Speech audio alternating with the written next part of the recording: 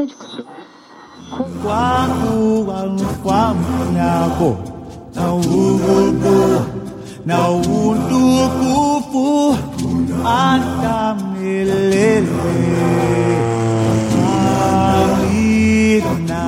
Broadcasting from high above the reserve, this is Radio Harambe.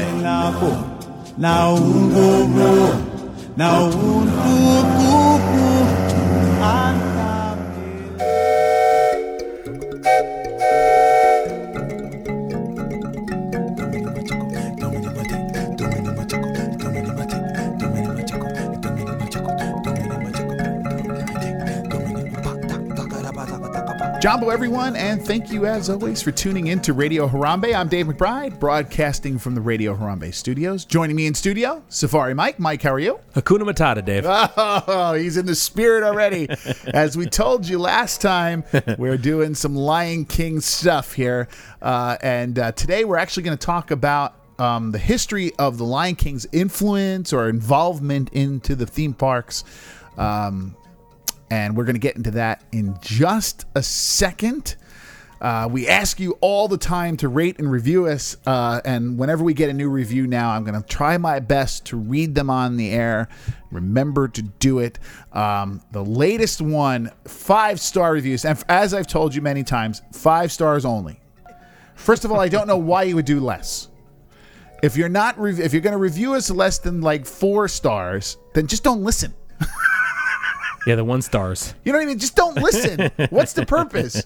You don't do us any good or any harm by reviewing us low. People are still going to listen. It's not that. The review still works to help us get out, whether it's good or bad.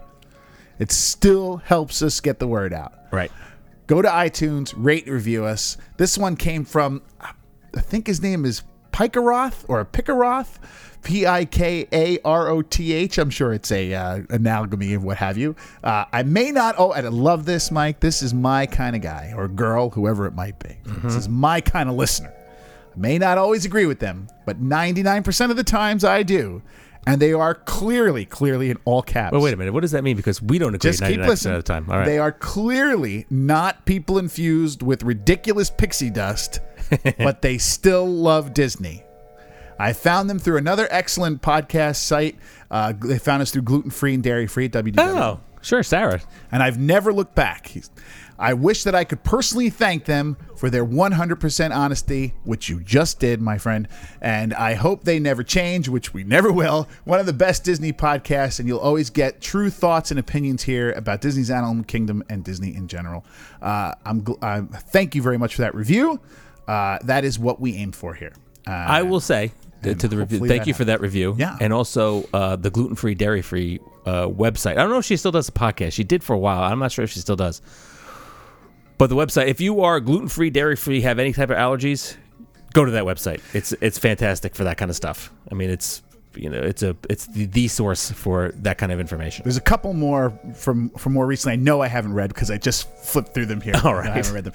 Robert MEM, I enjoy listening to your show and hope you incorporate the theme music in the background. Everybody always asks me. If I get one question more than anything else, what? It's the music in the background. What about it? Who is it? What song is this? What do you have there? I get it all. Well, you do those music shows. You got to do another one. I've done one. I'm due for another one. Yep. Disney Map. Mike and Dave, thank you guys for doing the podcast. It always makes my day whenever I get a notification that you upload a new episode. Animal Kingdom has been my favorite park since I was little, so I can relate to you when you say the only reason everyone all of a sudden loves Animal Kingdom is because of the blue people. Thank you for telling it like it is and not drinking the Kool-Aid, so to speak. Also, Bob Iger needs to get out of there. Here. Somebody needs to tell him that putting IPs throughout the park ruins the authenticity of the theme. Also, Chitis says, before listening to Radio Harambe, I loved Animal Kingdom, but thought of it as a half-day park. They have helped me to really appreciate how great this park is and how I spend much more time there. They also provide great information about the animals and conservation, sell t-shirts and support conservation effort.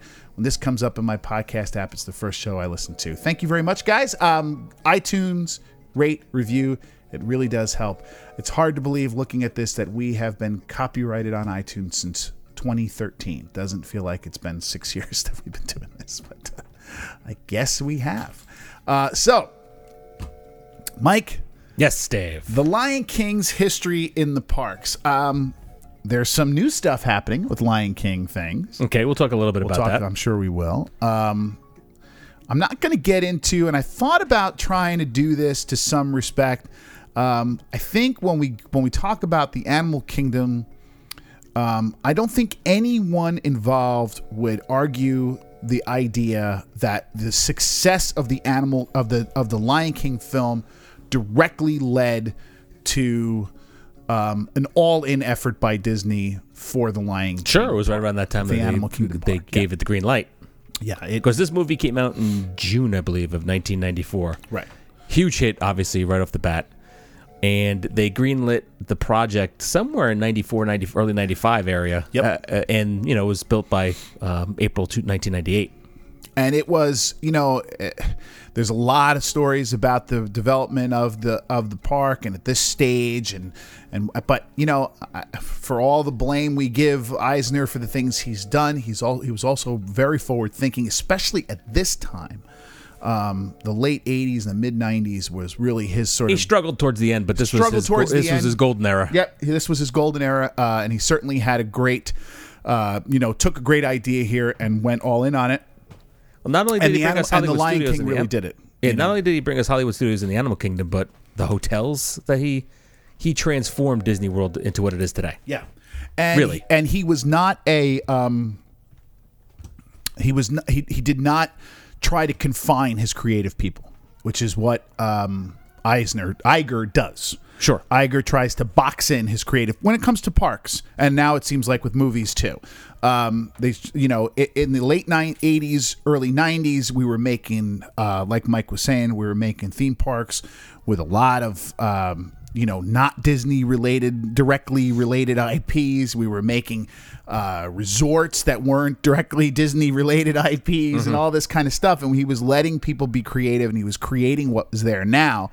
And really, outside of Walt, he is without doubt the man whose creative mark is left the biggest mark on this company, certainly in the parks. And he's, this time in the early 90s, this film pushed him towards doing this. He could easily have done a Hakuna Matata park. He did not do that. He handed over the park to Joe Rohde and the other creative geniuses that he had, and he created this. So while there isn't really a while the Lion King's involvement in the in the development of the Animal Kingdom might be tangential to some degree, it is there. It's undeniably there. Sure. So anyway, we set Mike to the task of telling us the other influences that the Lion King has had on not only the Animal Kingdom, right? No, not only the Animal Kingdom. In fact, we're going to start off with Disneyland. Oh, I miss Disneyland. There was a parade called the Lion King Celebration that ran at Disneyland in California from June 1, 94 to June 1, 97. The parade's design was centered around the story of Simba, as it was a tale passed down in Africa for generations. What was it called? The Lion King Celebration. All right. There were 6 floats. These floats had strong roots, as they say, in traditional African artwork. Does that sound familiar to you? Right. It featured vibrant colors. Sound familiar? Traditional designs and dance routines based on traditional African songs. Wow. Did Rohde make this? What was that? Did Rohde make this? Or is this not that I'm aware of? Because it really does have a. There was puppeteers, acrobatic pole dancers. I'm looking at a YouTube video as we speak. That's puppeteers, acrobatic pole dancers, and it was actually the first use of audio animatronics in a parade, as well as the first use of puppetronics. That's a technique used to feature large, lifelike animal puppets featured on floats, such as you see in the Festival of the Lion King. Yes, a lot of this sounds like Festival of the Lion King. Yes, and the giraffe that's in the Festival of Lion King definitely looks like it's there. There's a great little sort of, obviously puppeted couple of rhinos that looked. Sure, they have rhinos, they have gazelle dancers, wildebeest dancers. Yeah, there's kind of singing. There's dancing. There's this might be something like this might not be such a bad idea for the future parade here at the Animal Kingdom. I can't believe I didn't remember this. Because that even looks like the elephant that's on the float. Are these the same floats? I'm unaware if they're the same floats, to be honest. Did not see that. Boy, Mike, they look a lot like them. They are very similar. They're clearly the 98 Festival of the Lion King, which we'll talk about in a moment, was influenced by this parade. Oh, my God, yes. Heavily, heavily influenced. Even the dancing, the costumes that they're wearing, and the, that the dancers are wearing. This just looks like it. Mm-hmm. This is really where that began.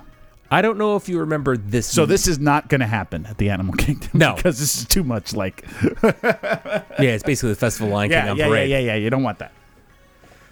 The second thing that happened at Disney with Lion King happened about a month later.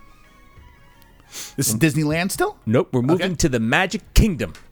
I don't know if you remember this, Dave, but Legend of the Lion King was a puppet show that currently occupies, a building? Come on, Dave. Come on. You could get it. The Magic Kingdom. Come back to me. It was I'm going to give it to you, Mickey's Filler Magic, where that is now, was Legend of the Lion King. Before that was Mickey Mouse Review and Magic Journeys. That's exactly where it was. Yep. But the Legend of the Lion King was something that Dave doesn't really like, and that is a basic retelling of the story of the film. Except here they used life-sized puppets. So what Mike's referring to is I don't like when attractions are sort of just a 15-minute Reader's Digest version of a story. For instance, trying to shoehorn all of Finding Nemo into the ride, the story into the ride at Epcot? At Epcot. Or The Little Mermaid, trying to shoehorn all of that into sort of 12 minutes. They do some differences, like the big room with all the singing and stuff is different. There's differences, but they're just using the story and trying to show. I kind of find that a little lazy sometimes. I like when they build on a theme, a little bit like Mr. Toad. It's not a retelling of the movie. It's just sort of building on that theme. Well, the obvious response to that is Festival of the Lion King, which we'll talk about in a minute. Exactly. That is not a retelling of the story. It's using the film as a theme to do something different. But I do remember this one in Disney, and I did go see it a couple of times. Sure, I saw it, and the show featured what it wasn't bad. No, it wasn't bad. No, the show featured what Disney described as quote Disney human animals, whatever that means, which were larger than life figures that looked just like their animated film counterparts. They actually didn't look just like them, but they were good puppets. The Mufasa, for example, human animal, measured 7 feet long from tail to tip, 6 feet tall, and was perched on an 18-foot tall Pride Rock that rose from below the stage.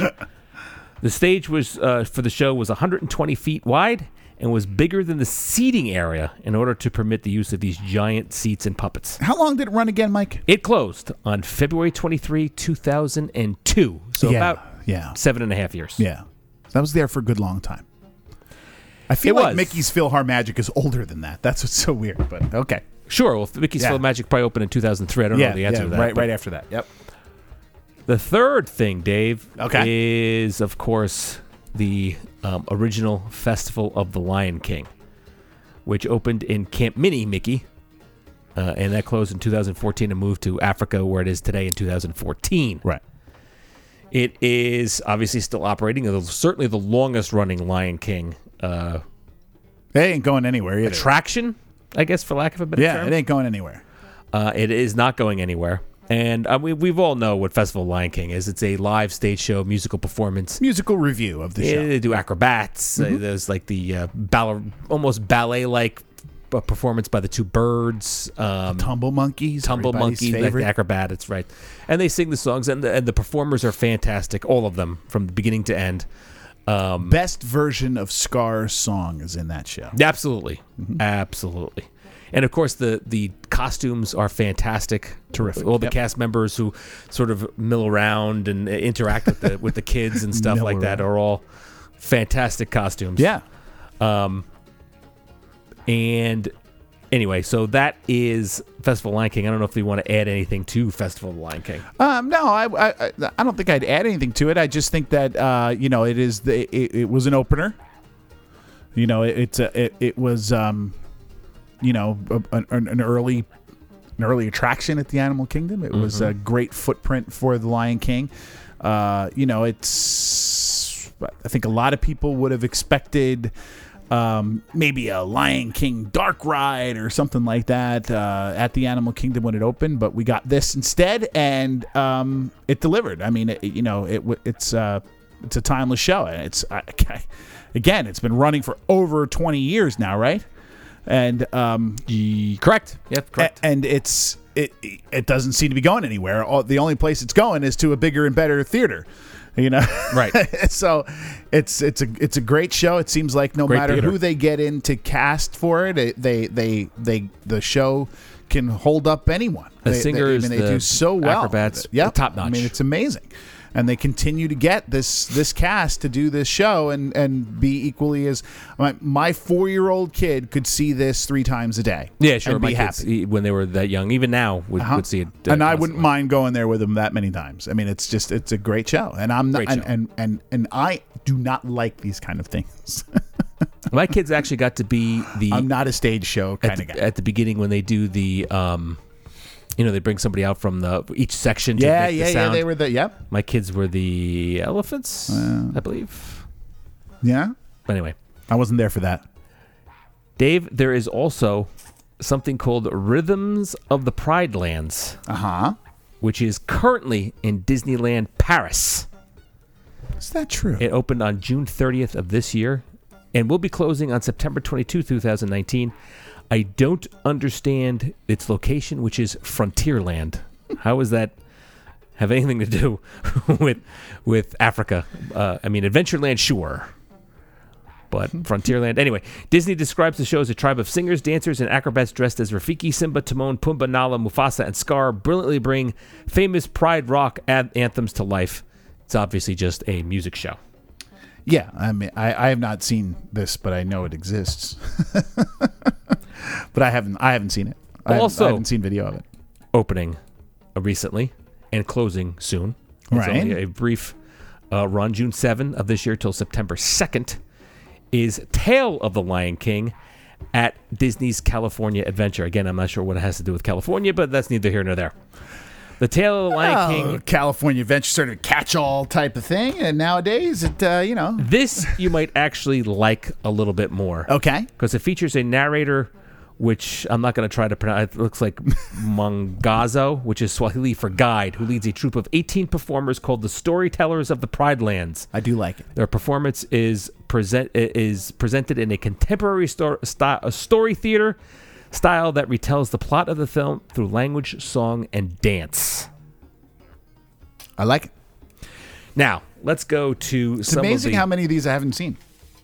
Well, those two are very recent, and they're there for the anniversary, which there are many things at Disney's Animal Kingdom that are opening for the anniversary. The one thing at Disneyland Paris I know is kind of has a little bit more of a stage show of the Broadway show kind of look to the if I'm not mistaken, to the costumes rather than the kind of look that they have at the Festival of Lion King. Right. Festival of Lion King doesn't really look a lot like the Broadway show. No, not if you look at the Broadway show. If you see Broadway show characters or costumes are very different from right. So this one in Paris is a little more like the Broadway show. Okay. Now, there are a lot of little things at Disney's Animal Kingdom that bring about the Lion King. First of all, we're talking currently. Well, let's. Have we gone through all the history? We've gone through the major attractions. Attractions, okay, because there are other things that we're going to talk about. First of all, let's talk about what they're doing this year. Okay. That is, various cupcakes. Oh, well, come on. They are doing a. There's some sort of game. There's some sort of game going on, right? Some sort of. Yeah, there's a scavenger hunt. That's where the word you get the thing for Lion King. Yep. There's a photo op with basically a cardboard cutout of Lion King characters. If you want to take your picture next to it, I don't know why you would. But Which Lion King characters? The actual ones or the new the cartoon fake ones? Okay. Cartoon ones. Most of the stuff is the cartoon because it's the 25th anniversary of the animated feature. There's also a new dance show, Hakuna Matata, on Discovery Island, where Viva Guy used to play. I can only hope Viva Guy is coming back when this summer of Lion King is over. Right. So they do a whole dance party with Timon and I believe Rafiki. And they sing those songs. Yeah, and they sing the Lion King song. So there's that Lion King thing. I think I covered basically everything with the Lion King that's current. Yeah, this is well, just for the summer. Let me put it that way. This is what Disney does. They throw one of these things up, one of these marketing ploys for the summer. You know, I shouldn't say ploy because that makes it sound nefarious. It's not that. They do their marketing strategy for the summer, and you know, it usually means that there is some sort of musical performance, and then cupcakes and maybe a pin, right, or merchandise or something. It's not much to it. But there is a little something, and this year it's this dance party thing. There's also I was hoping for a little more. There's one thing for the summer that I forgot to mention. Let me mention that, and that is the Lion King dining at Jiko, right, over at the Animal Kingdom Lodge. And this That's is terrible. One of the things that it's a price fix menu, so they've ruined the menu. It's a fantastic menu, so they've ruined it. So now you're forced to order one of a couple of things, and they have performers. Disney, you have touched the third rail with Mike here. This was not a good idea. Jiko Sanai, you leave alone, please. The music from the movie will be played by performers. The performers are just fine. I mean, I've seen clips of them walking around Jiko. They're fine, but it sort of ruins the ambiance of Jiko as a nice African restaurant. Get a nice glass of wine, get a braised short rib, delicious, and now we're stuck with this price fix and these guys walking around singing. But anyway, let's go to some of the other things that you see around the parks currently that are more permanent in nature. First of all, I guess this probably should have been included in attractions, but I didn't. But I'll talk about it now. And that is Rafiki's Planet Watch. Is a Lion King attraction, and we really should have put that in there with the Festival of Lion King as far as early attractions. Again, for sure, it shows, and we talked about this a little bit at the beginning. The Lion King was heavily influential in the beginning of the park, and as you said, if the Lion King was not a huge hit, maybe they never even built Animal Kingdom. Yeah, it's possible. I don't know that they do. I mean, it was a huge hit in '94. It's one of the biggest movies they ever had, at the time. And it ushered in sort of a reawakening of Africa's nature, of the wildlife of Africa. I mean, sure. Kids became interested again in, not pixelated cartoons and stuff. They became interested again in animals. And that's one of the things. This was a real important, we've mentioned that the Lion King has had, and Disney's, the Lion King itself has had its bad conservation themes in the film. We've talked about that in the past. Hyenas? Yep, hyenas being the biggest culprit of that. But there's no denying that it brought an awareness with the kids of right at the beginning, really at the start of what would soon become a crisis with poaching and things like that blew up, I think you'd have to say, right? I would think in the late 90s and the early 2000s. A lot of kids that were born in the late 80s, 80s, that, and maybe even the early 90s, probably not so much as the 94 release. So, but sort of that 80s generation, kids born at that time, this was an influential movie. It was a huge movie, yep. And I think Disney grasped that. Yep. And exploited is not the right word, but expounded on it by building the Animal Kingdom. And there's a lot of little nuggets to the Lion King throughout the park, especially in Harambe. Right. We will talk about that in a little bit more in depth, but they, I think you're 100% right that without the Lion King, you might not have an Animal Kingdom. Yeah, I question that. If that movie bombed, for sure, let's say, you might not have the Animal Kingdom. Because it was the anchor by which Disney could set this whole thing. It was the flag in the sand, so to speak. It was the cornerstone. No matter what happened, no matter what direction we wanted to go in, we knew we could sprinkle in The Lion King, and in 1998, that was like sprinkling in Star Wars in 1980. It was gold, pure gold. It was gold, absolute gold. I was 100% right. And The Lion King, of all the original Disney, the first few Disney animated films that came back in the golden age, so to speak, of Disney animated features. And I may have my timing not completely right, but to me, at least in my mind, it always seemed to be the one that was the first one to really cross over to boys and girls. No, perfectly. I mean, it was, there was Aladdin. Aladdin would be the first one. But Beauty and the Beast, certainly not. The Little Mermaid, certainly not. Well, those were more geared towards girls for sure, but they were huge hits, though. I mean, even Aladdin, Mike, was sort of a Barbie and Ken thing there. I disagree. I think The Aladdin Lion was King was the first one to me, and maybe one of the few that they ever made that really was non-girl or boy related. It crossed every market. Well, most of the Pixar ones are. I don't know that I would say most of them are. Sure, Toy Story, but Incredibles. I'm meaning in the Monsters, Inc. I'm meaning the hand drawn animated features, from the 90s and before. The golden age and then Walt's age. Right. So what you're presupposing, like Robin Hood was really for boys, the princess movies really for girls. Exactly. There was a few, some of the early ones, like Lady and the Tramp Pinocchio, crossover.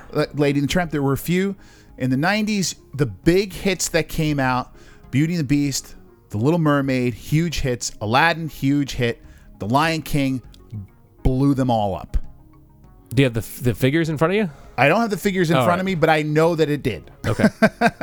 Then after that came Lion King was a then after that came huge Pocahontas, hit. And then we started to ebb down with Hercules and Mulan, and kind of plane off a little. To be honest, I kind of like Hercules and Mulan. I like them both. They weren't, and Tarzan was good too. But the real cultural films, the real breakthrough films for Disney in the '90s, the Jeffrey Katzenberg films, that really blew those out. First handful were the huge hits, right? Little Mermaid, Beauty and the Beast, Aladdin, Lion King, and then they start to kind of. Lion King was the top of the bell. What comes after Tarzan? Do you have a list there in order?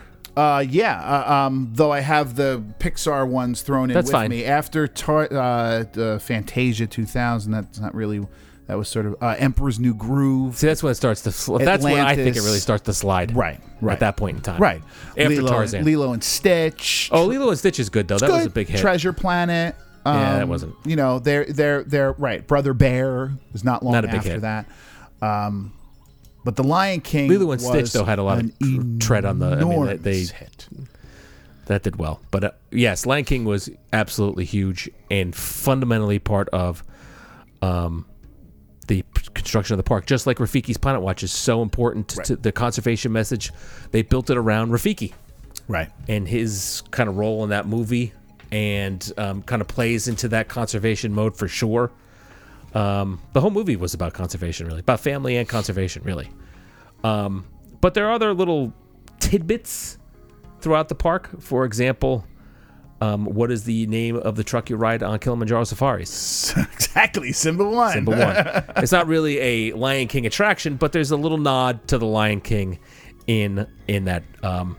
Also, when Gorilla Falls first opened, the exhibit you now see with meerkats and Grevy zebras behind them actually had meerkats and guess what behind them? Warthogs.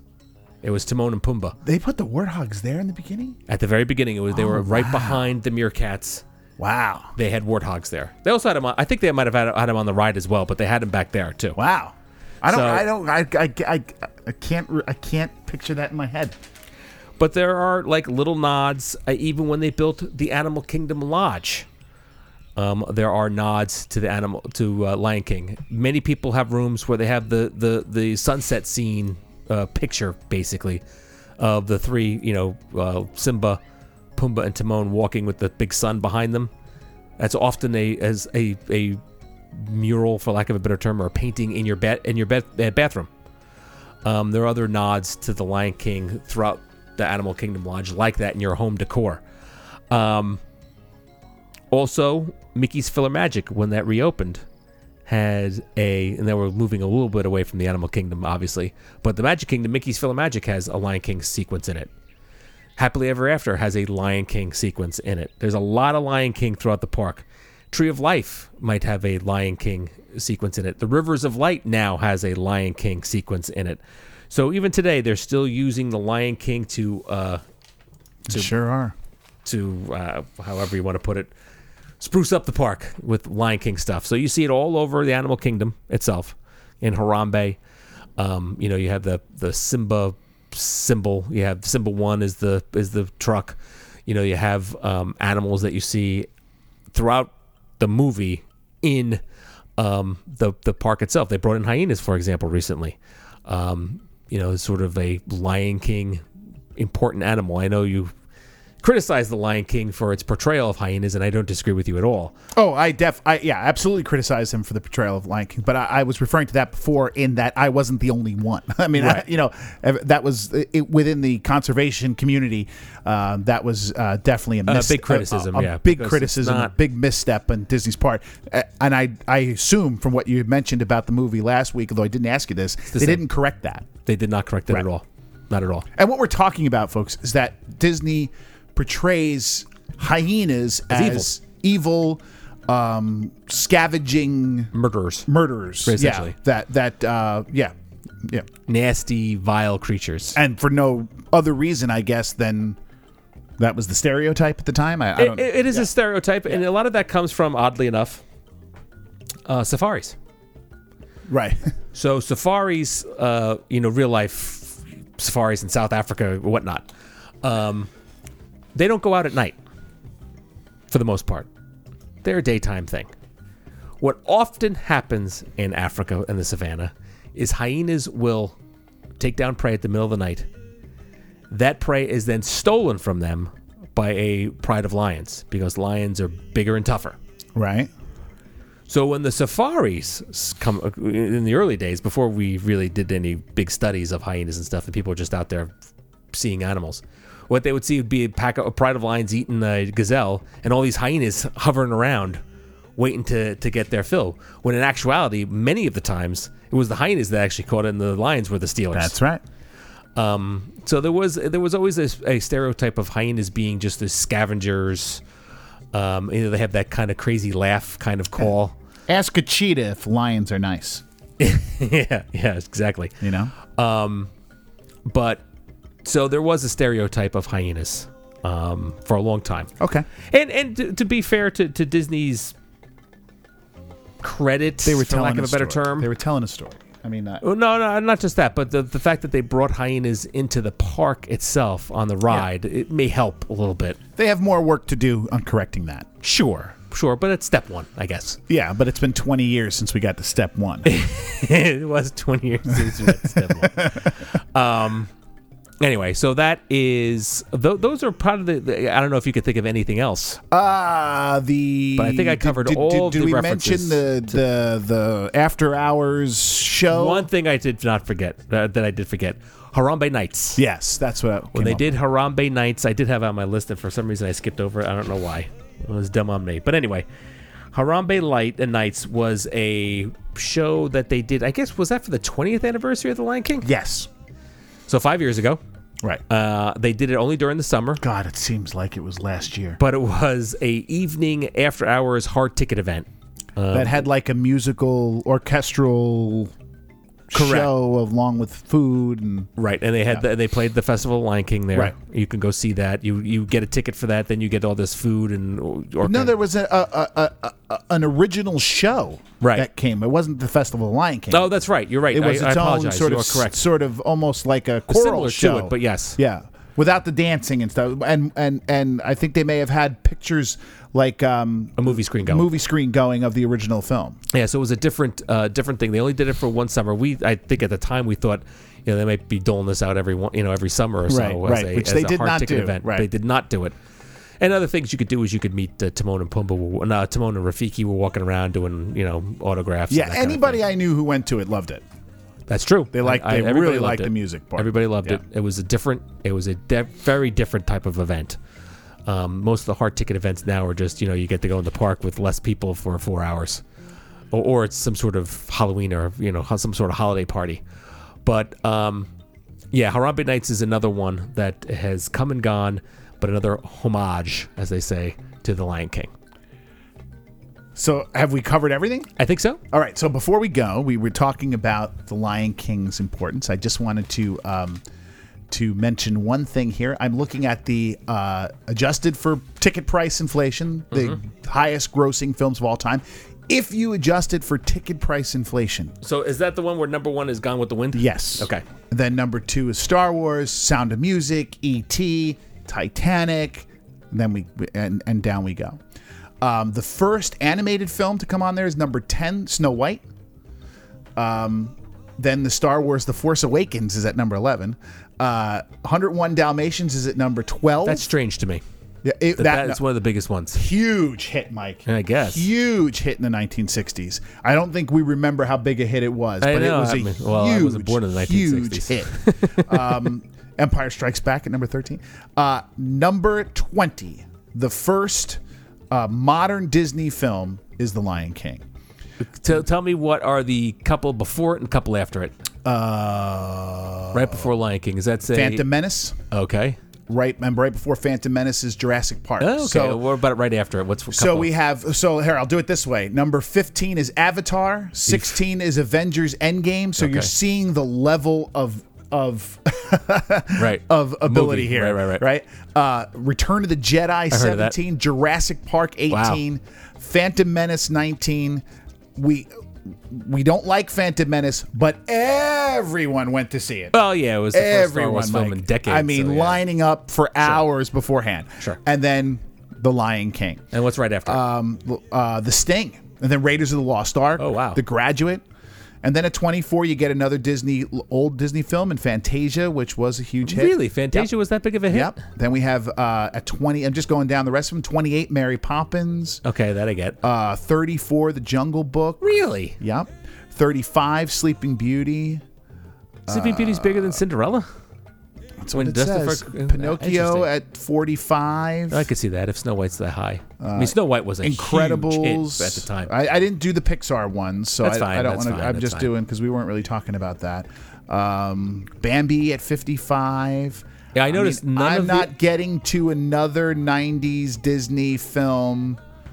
I could see until Beauty and the Beast at 77. There you go. So that's like 55 spots. Lion King is the 20th biggest adjusted for inflation. The next of that era, that Renaissance era of Michael Eisner, the biggest is Beauty and the Beast at 77.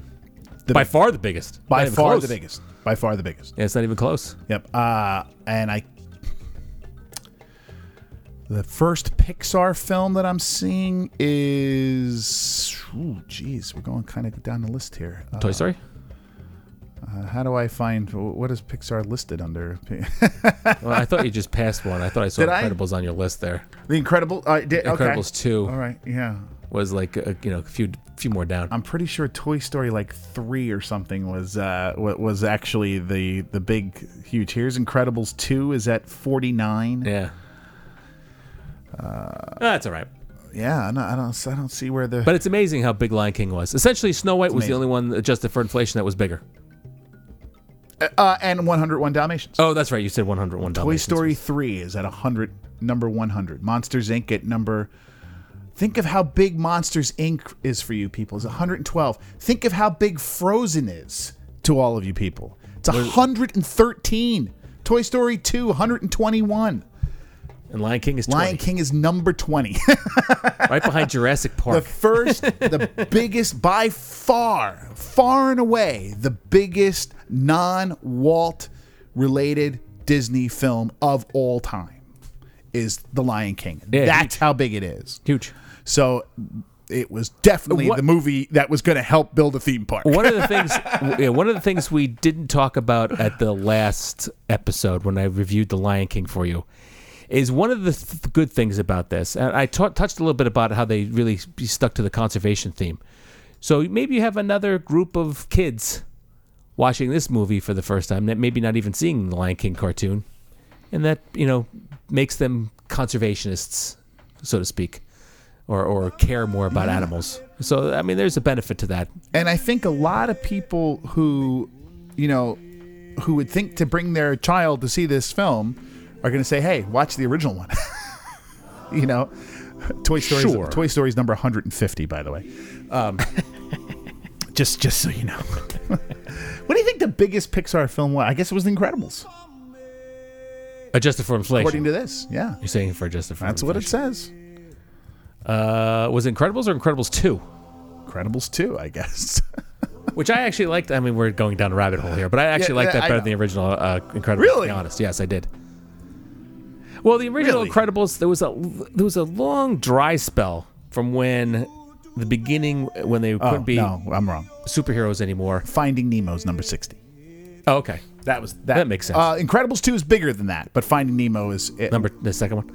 is the second one, yeah. But the Incredibles, there's that dry spell where he's like the insurance salesman Yeah, stuff. I know, and it's a little slow for kids. I mean, when I know, watched I it when know. my kids were little and they were kind of bored with I it. loved it. I thought The Incredibles 2, Best Fantastic Four film made so it is far. definitely the best Fantastic Four film. So are we done? We are done. All right. Don't forget to, as mentioned before, rate, review us. If you have any questions or any comments, you want to send directly to me. If you got something you want me to read on the air and I feel it appropriate to do so, you can email it at jumboeveryone@gmail.com. Find us on Facebook, Instagram. We are at Disney's Animal Kingdom. I'm still loading up tons of photos that I have from over the years at the Animal Kingdom, and I'm going to bring my camera down this next trip, which I'm not going again until November, Mike. November. When are you going in November? Early? No, not mid. I'd call it mid. Okay. Like right before Thanksgiving, I think we'll be in the area. Interesting. So we'll be there for a few days. And bring my camera down, my big camera down for that, because I need to take some pictures of some of the newer animals that I haven't gotten in a while. But we won't be staying at the Animal Kingdom Lodge, though. That stinks. Anyway. Are you staying off property? No, I'm staying at the Polynesian. Oh, no, that's not bad. Yeah, it was just a crapshoot. I got that on my wait list for the Vacation Club. Yes, folks, if you have any Vacation Club questions you want to ask, feel free to do so. JumboEveryone@gmail.com. You can find us on Twitter. Mike's at JumboEveryone. He spends most of his life there. He's kind of like the president in that way.